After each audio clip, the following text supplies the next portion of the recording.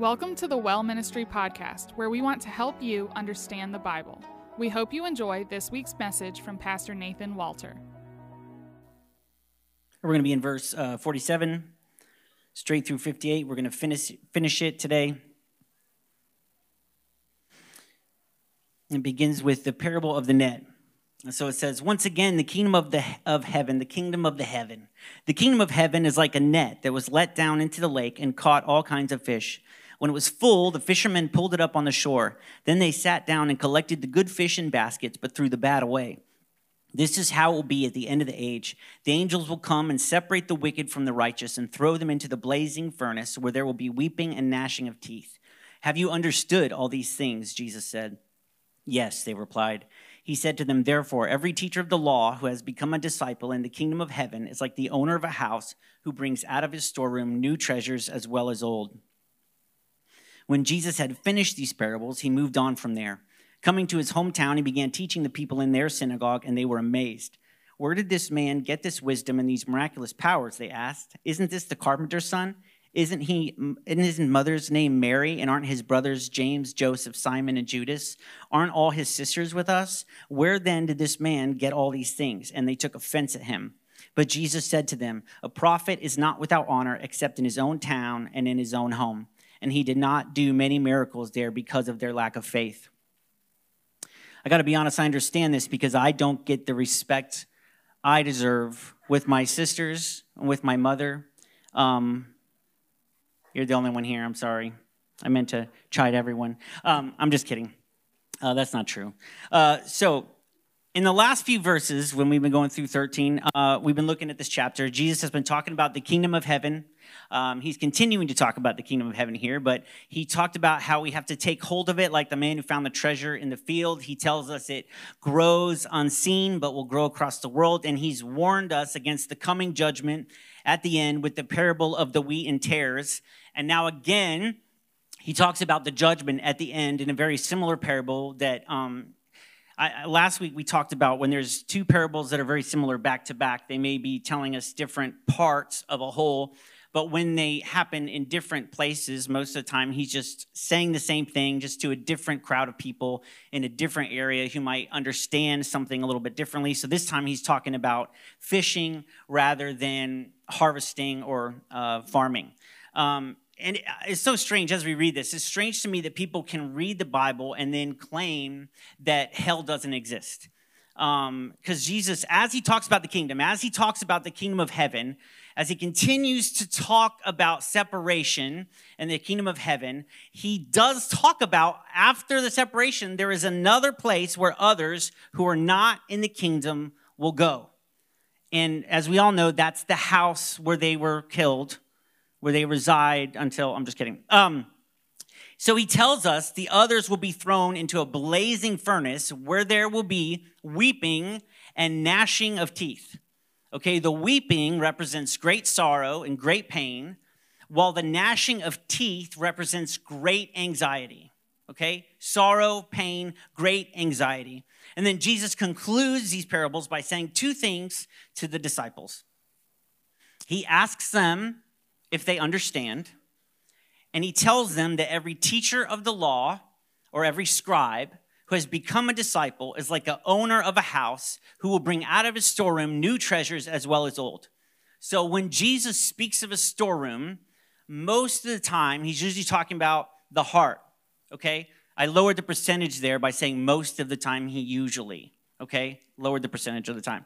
So he's saying the disciple will bring forth treasures, both new and old, out of his heart. His heart will bring forth good things. But we have to know what these new things are and what these old things are.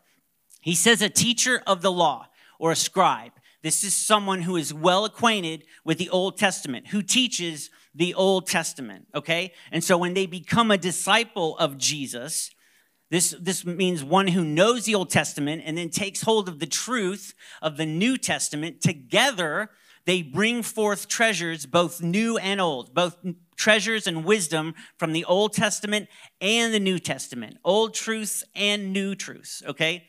So it's important for us to study the Old Testament and the New Testament. okay? There are many people who just do the New Testament, okay? And I'm not saying the New Testament isn't a great place for new Christians to get started, to understand Jesus. But as Christians, we cannot just read the New Testament, okay? We're supposed to know the Old Testament and the New Testament by heart, okay? And we're quizzed on it at the gates of heaven, all right? So better get started. No, I'm just kidding. But we're supposed to know it, all right? And then some people only study the Old Testament and don't really study the New Testament because they don't believe in Jesus, but they believe in God. And this is how Satan works. He's so conniving to get us to believe in half-truths, right? And half-truths are still lies, okay? We've all told half-truths, right? And they're the best lies, right? Because you can get it, if there's some truth in there, it's believable. And that's what the devil does. So we are to study the entire Bible. And when we understand it, we further understand God and his Son, we can bring forth out of our heart treasures both new and old. And you might think that as you read the Bible, you might think this is difficult. I'm never going to understand this. This is like the wording of this, the concepts.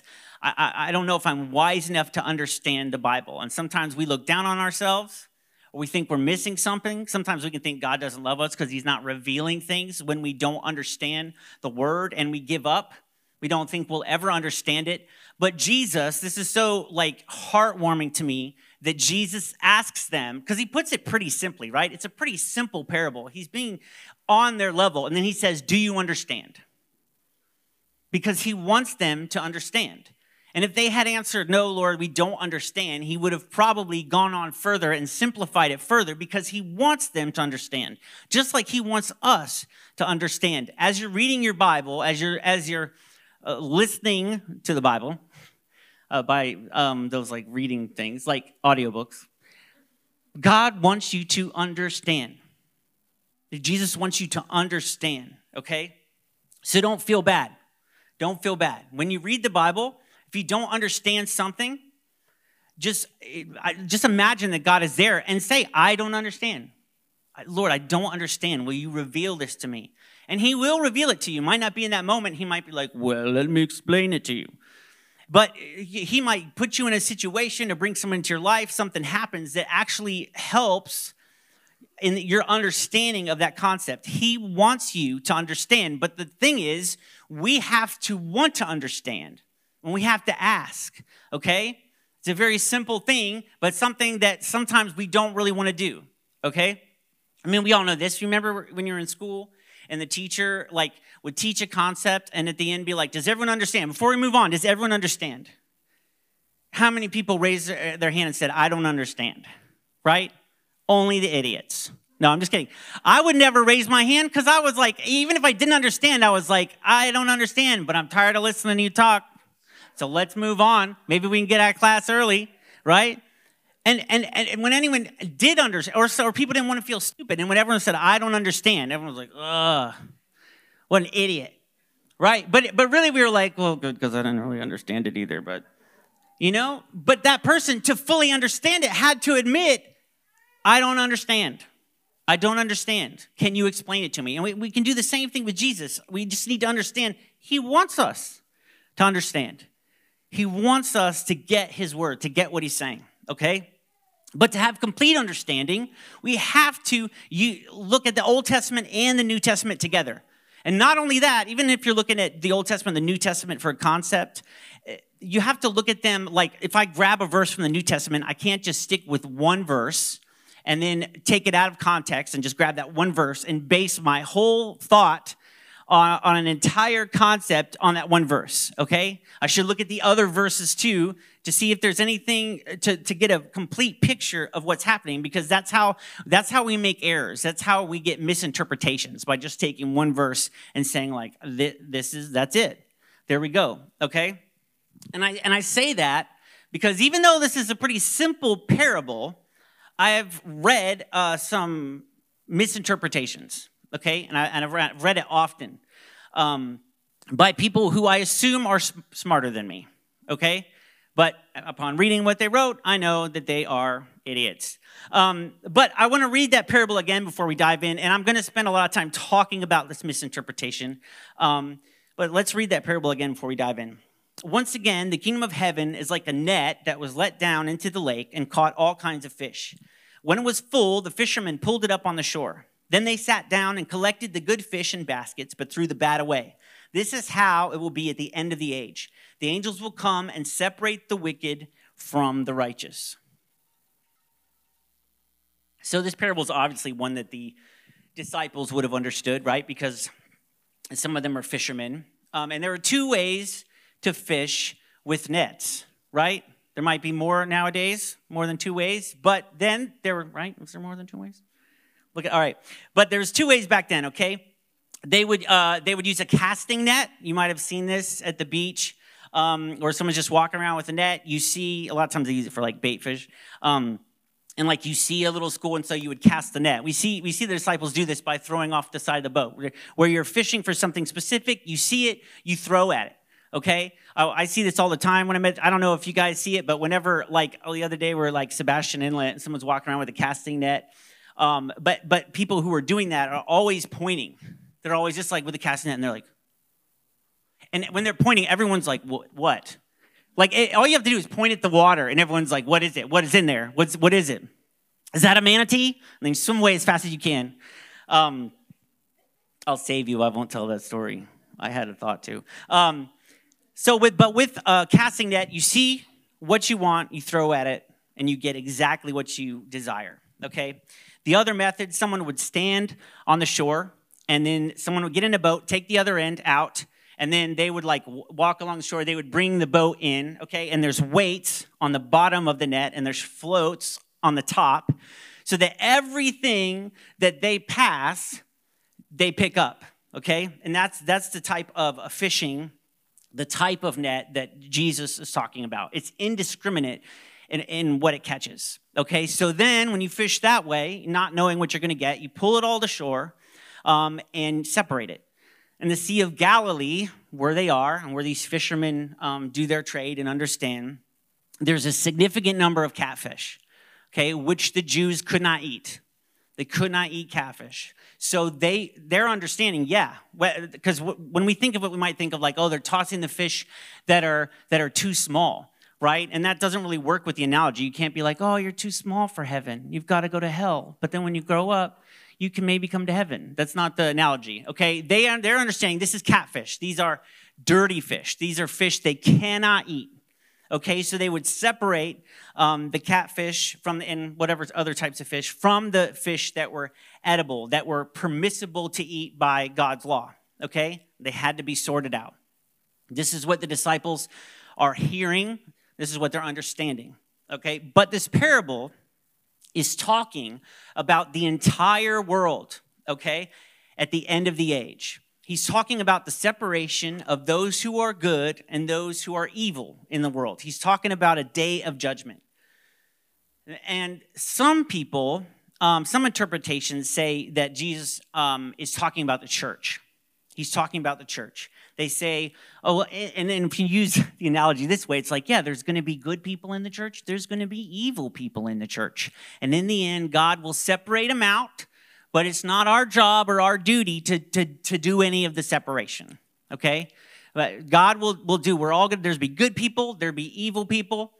Point to your neighbor, say, are you evil? No, I'm just kidding. And at the end of the age, God will do the separating. But we're not to do the separating, okay? Only God can do that at the end. Only God can judge, right?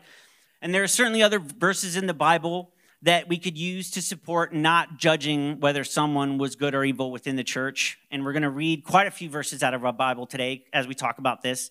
But the first one, maybe we could use John 3:17, and I'm just going to go through some verses. For God did not send his Son into the world to condemn the world, but in order that the world might be saved through him. The story of the woman caught in adultery in John 8:3 says the scribes and the Pharisees brought a woman who had been caught in adultery and placed her in the midst, and placing her in the midst, they said to him, Teacher, this woman has been caught in the act of adultery. Now in the law, Moses commanded us to stone such women. So what do you say? This they said to test him, that they might have some charge to bring against him. Jesus bent down and wrote with his finger on the ground. And as they continued to ask him, he stood up and said to them, Let him who is without sin among you be the first to throw a stone. We know that one. Romans 2:1. Therefore you have no excuse, O man, every one of you who judges. For in passing judgment on another, you condemn yourself, because you, the judge, practice the very same things. 1 Corinthians 4:5. Therefore, do not pronounce judgment before the Lord comes, who will bring to light the things now hidden in darkness and will disclose the purposes of the heart. Then each one will receive his commendation from God. Romans 2:1. You, therefore, have no excuse, you who pass judgment on someone else. For at whatever point you judge another, you are condemning yourself, because you who pass judgment do the same things.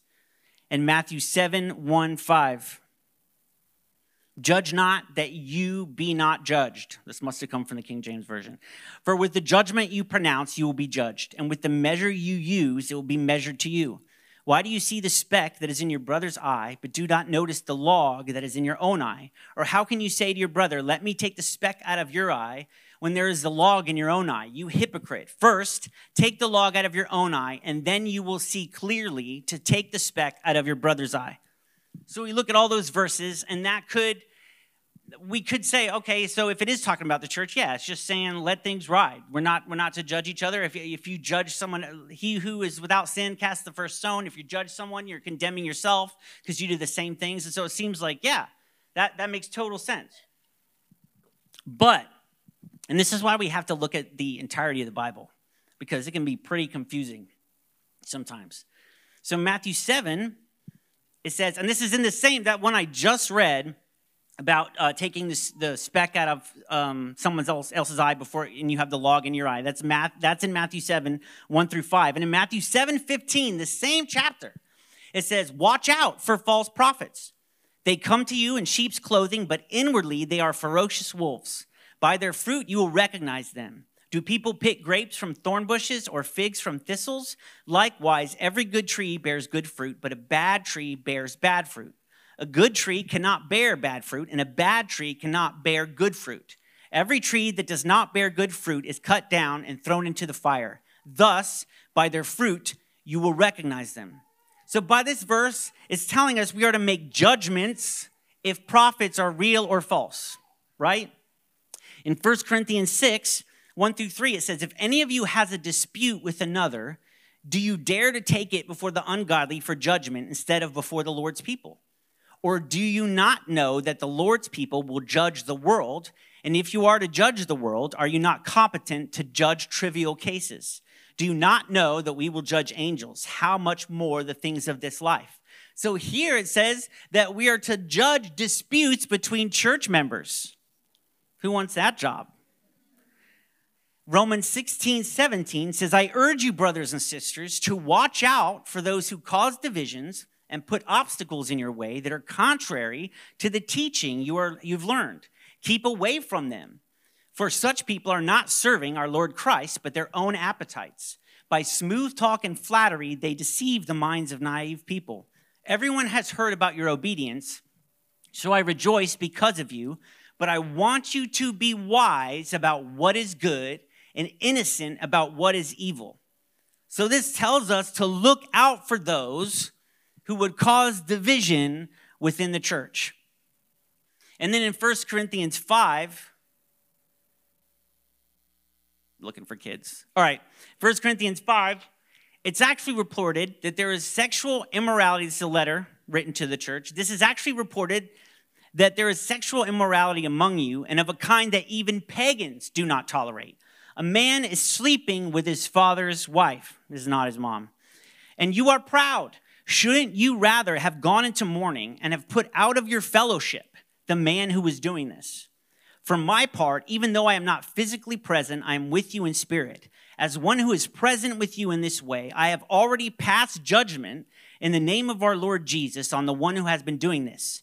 So when you are assembled, and I am with you in spirit, and the power of our Lord Jesus is present, hand this man over to Satan for the destruction of the flesh, so that his spirit may be saved on the day of the Lord. Your boasting is not good. Don't you know that a little yeast leavens the whole batch of dough? Get rid of the old yeast so that you may be a new unleavened batch, as you really are. For Christ, our Passover lamb, has been sacrificed. Therefore, let us keep the festival not with the old bread leavened with malice and wickedness, but with the unleavened bread of sincerity and truth. I wrote to you in my letter not to associate with sexually immoral people, not at all meaning the people of the world who are immoral, or the greedy and swindlers or idolaters. In that case, you would have to leave the world. But now I am writing to you that you must not associate with anyone who claims to be a brother or sister, but is sexually immoral, or greedy, an idolater, or slanderer, a drunkard, or swindler. Do not even eat with such people. What business is it of mine to judge those outside the church? Are you not to judge those inside? God will judge those outside. Expel the wicked person from among you. And I've said this because we're going to expel someone today. I'm just kidding. But it tells us to expel someone. He says, I'm not judging the world for being sexually immoral. We're judging someone within the church. And he keeps saying, it's kind of weird, he keeps saying this, he's sexually immoral, sleeping with his father's wife, and you're proud, and you boast about it. Why would they be boasting about it? How could you boast about that? Like, I mean, how would that come up in conversation? Be like, oh, what's happening in your church? Be like, well, let me tell you about it. We are doing so much ministry in the community. What are you guys doing? Be like, we got a guy sleeping with his father's wife. I'm like, praise God. Praise God. Why would they boast about this unless they're saying, yeah, and we're just loving them, and we're just letting them do their thing, and just God's gonna bring them around, and we're just, we're not condemning them, we're not judging them. What else would they have to boast about or to turn that into a good thing? That's kind of because he doesn't just say sexually immoral. He says we're not to judge people outside the church, but we're to expel someone who's living in sin as a brother or sister and will not repent, who wears the skin but not the heart of a believer. And that's New Testament. That's not Old Testament. Okay, sometimes come write things off, be like, well, that's the old covenant. The new covenant, we can do that. And there are other verses concerning church matters like this, but this one says expel them from the church, which doesn't. Judgment is a rough topic, right? What happened? Christians have a reputation of being judgmental, right? You say, oh, you're judgmental, it's bad, right? And so there's this tricky thing where it's like, how are we to judge? Like, he is saying to make some judgments, but it's saying not to judge or you condemn yourself. It's very confusing. How do we do this, right? It doesn't, and I think we kind of have a twisted view within the church of how we are to govern ourselves, how we are to view each other, when we are to speak, when we're not to speak. How does this work, okay? It's very confusing. And I think it's come down to this. We don't want to seem judgmental, okay? And so we don't want to cast judgment within the church. So we don't want to say anything. We keep the peace. We keep quiet. And I think because of this, we've allowed the church, we've allowed people in leadership in the church because we don't want to say anything, right? I mean, if you look at all these people who have fallen, pastors who have fallen,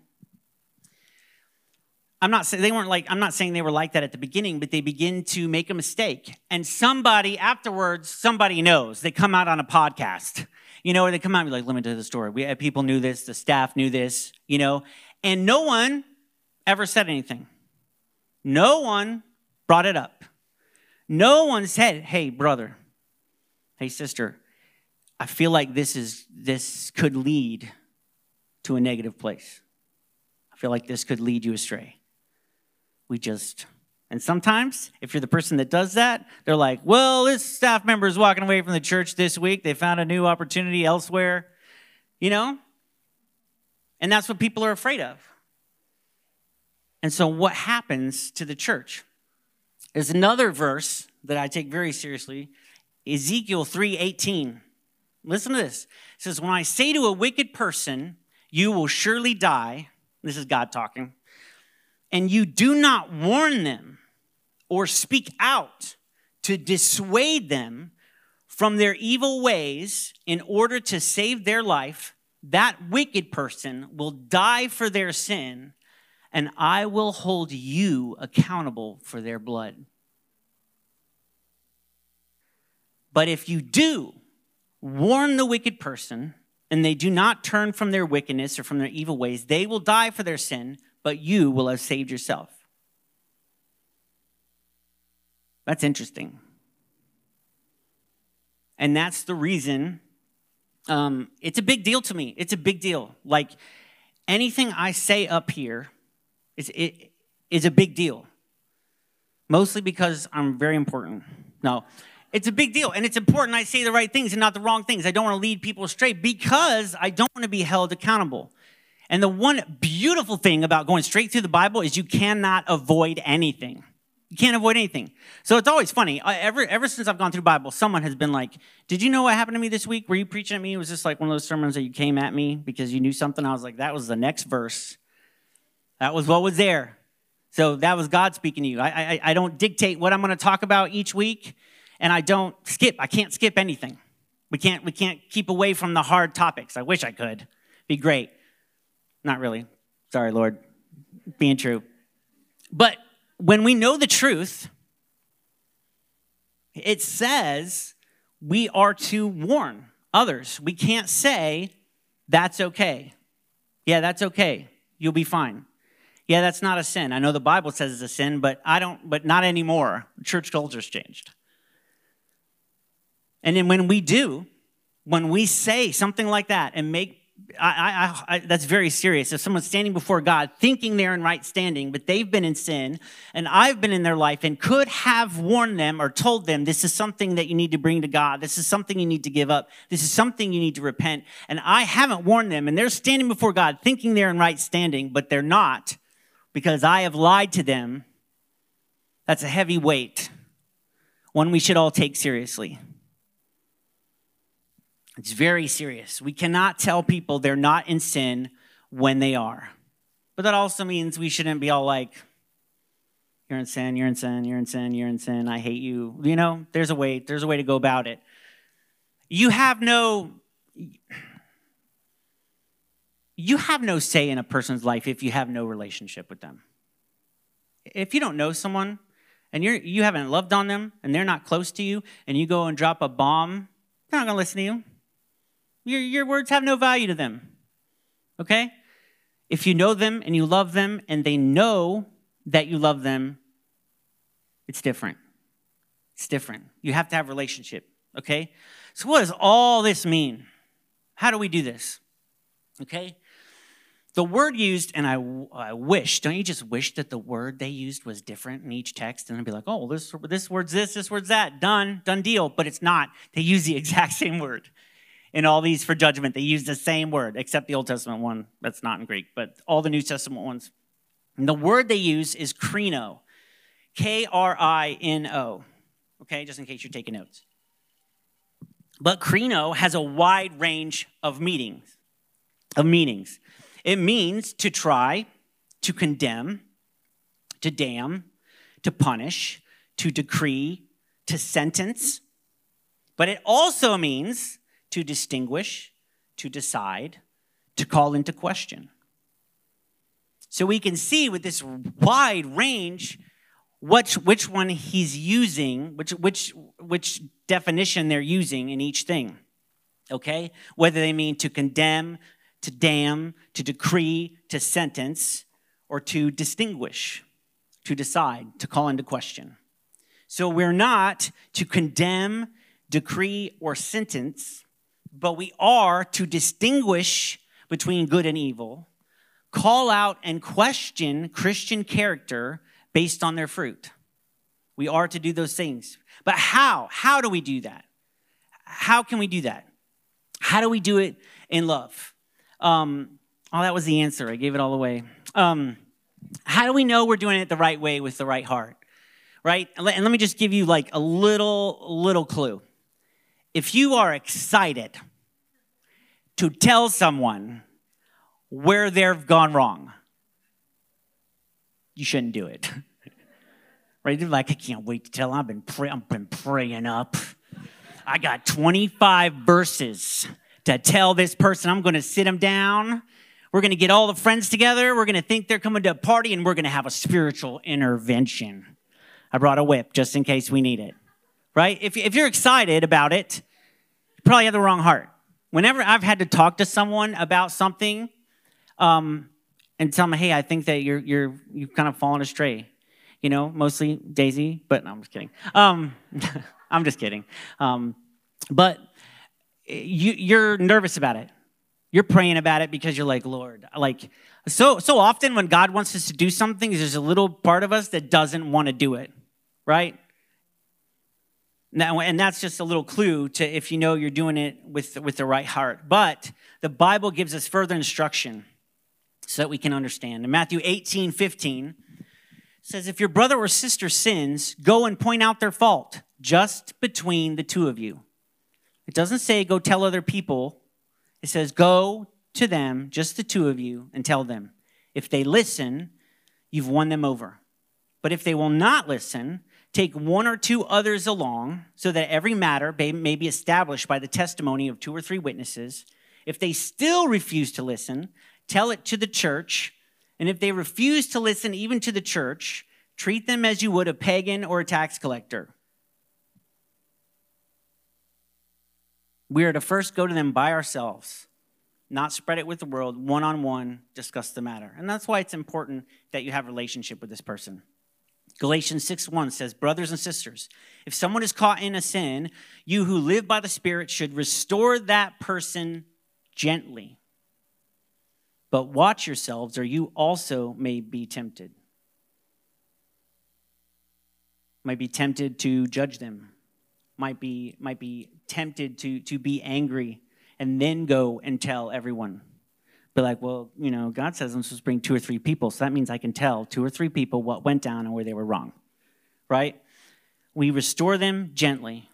Ephesians 4:15, it says, instead, speaking the truth in love, we will grow to become in every respect the mature body of him who is the head, that is Christ. From him, the whole body, joined and held together by every supporting ligament, grows and builds itself up in love as each part does its work. We are to speak the truth in love, gently and in love.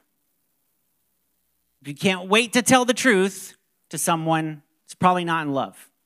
We are not to judge the world who does not know better, right? And that's one thing Christians always do. We like make our signs and go and stand on a corner of something that's happening that's like bad, and we're like, you're judged, you're going to hell.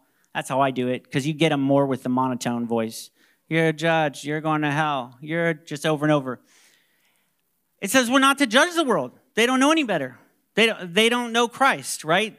The intention of our heart should always be the restoration of those who have fallen. And that begins with love, and it's acted out in gentleness and in mercy, just as God has shown us mercy. But there's also one more way we are not to judge, which we see happen to Jesus in the very next verse. We are not to judge each other for our past. We're not to judge each other for our past.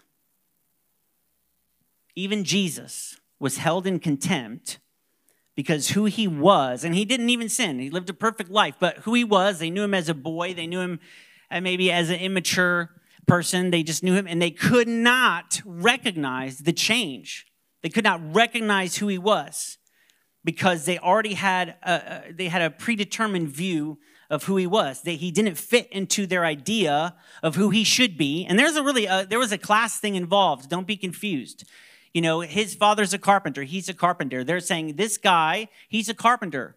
He's like a lower middle class. He does not have the power, does not have the authority to be raised up above us and speak down to us and explain things to us, because I know where he was. He is not if you were in this class, you stayed in that class and you did not rise above your class. You did not rise above your ranking. And this Jesus, I know what class he was in. I know what rank he was in. He's beneath me. Who is he to speak to me as if he's giving the word of God?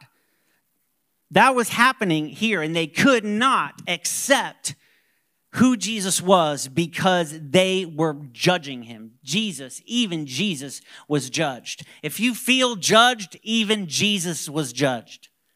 Even Jesus was judged, and he was judged unfairly. But in 1 Samuel 16, it says, "But the Lord said to Samuel, do not consider his appearance or his height, for I have rejected him. The Lord does not look at the things people look at. People look at the outward appearance, but the Lord looks at the heart." The Lord looks at the heart. I think one thing that has happened in the church that I think is devastating is people in the church are often wary of telling their testimonies. People are wary of telling their past before Jesus because they don't want people to find out and do what? Judge them. Make it change the way they see them. And so a lot of times when you hear testimonies, I've talked to people and they tell me their testimony and I'm like, that's so good, you should tell everyone. And then they're like, I'm going to tell my testimony, and they tell the testimony and I'm like, you left out all the bad parts. You know what happens? You're stealing the power that God has, because the worse your testimony, and like if your testimony is all good and you were a Christian your whole life, that's great. But like if your testimony is this bad, right? God brought you so much further from that. And he can use it to speak to people who've gone through the same things. And if we all pretend we never went through anything and we were never bad and we never failed, then everyone who has fallen feels like this isn't the place for me. This isn't the place where I can be accepted because these people are perfect. Because we are lying about who we were. Lying about who we were, and we are robbing God of the power to use our testimony to see the miraculous.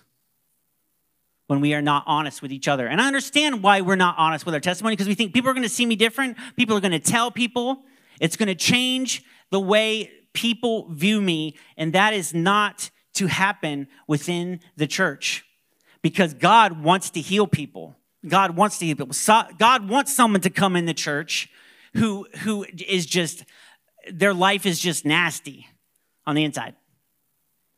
And hear a testimony of like, I was like you. I was just like you. I was just like you. And God saved me. And then that person thinks, if God saved you, they can save me. We've got to get this right. We've got to get this right because God wants to heal people. God wants the dirty and the nasty in the church to be healed.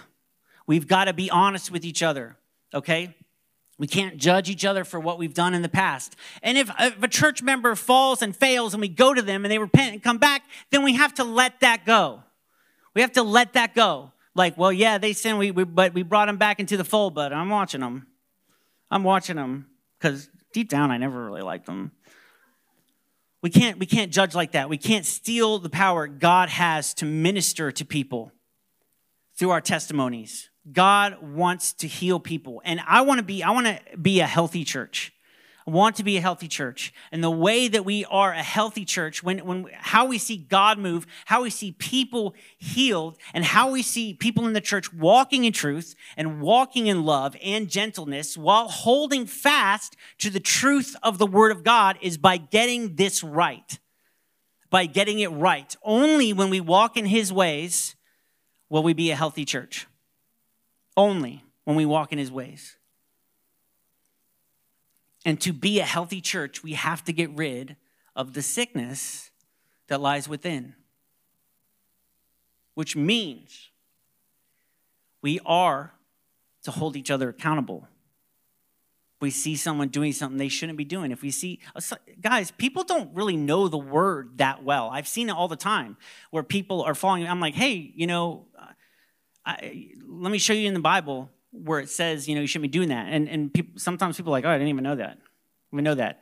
I know another pastor tells a story of when they first got saved. They were so happy about getting saved, they went and got high with all their friends to celebrate. Because we didn't know. We were just like, yeah. We were just like, this is how we celebrate. We grow.